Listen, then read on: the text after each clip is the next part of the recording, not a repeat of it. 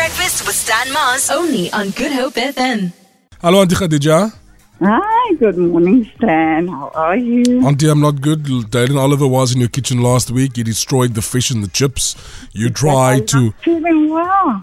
rectify his ill ways. There was no help. Tonight, Natalie Beleggingsmagas is making a Bobotie. And I asked you yesterday, what are the chances that you can make food and I'll pay? Because we obviously we won't be able to eat Natalie's You won't food. have to, Aunty Gadija. You won't have to. Don't listen to her, please. I want supper. She will be fine. Oh. Thank you, Aunty Gadija. I appreciate that confidence because I too am packing that confidence. I'll drink by rolls, get some fish and chips on the way there. Goed voor ons gaan. Aunty Gadija, talk to me about Bobotie. What makes Bobotie so special for South Africans? Look, everybody likes something spicy. I mean, I say spicy, I don't mean hot as in burn. I mean like tasty. And we have a lot of meat eaters, and spice and meat just goes naturally together, I suppose. But the Bobotie is, I think it's that blend of spices with the egg on top. You know, it's just that, I don't know, it gives it that extra punch. It's delicious. And you want to know how it originated? Sorry. It originated from, well, the story goes that it's apparently from Indonesia or Malaysia, or the combination, when the slaves were brought to South Africa. And it was brought, well, the Dutch brought them over, the slaves, and then they used them in the kitchens of these people that took over our country. And they had nothing that they couldn't cook. Let's put it that way. They obviously just ate what they could find. But then the I think where the meat comes in is that the Europeans love the meat. They so because spice. Sorry, I'm just babbling here now.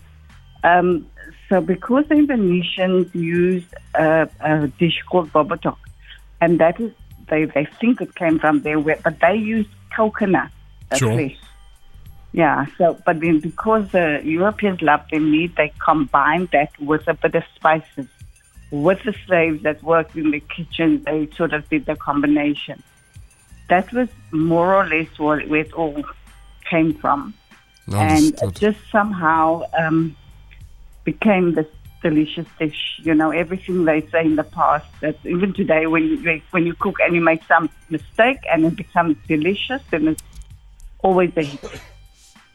Aunty Gadija, at one point I thought you were describing me, a meaty, tasteful dish with a lot of spice. Apologies, Auntie.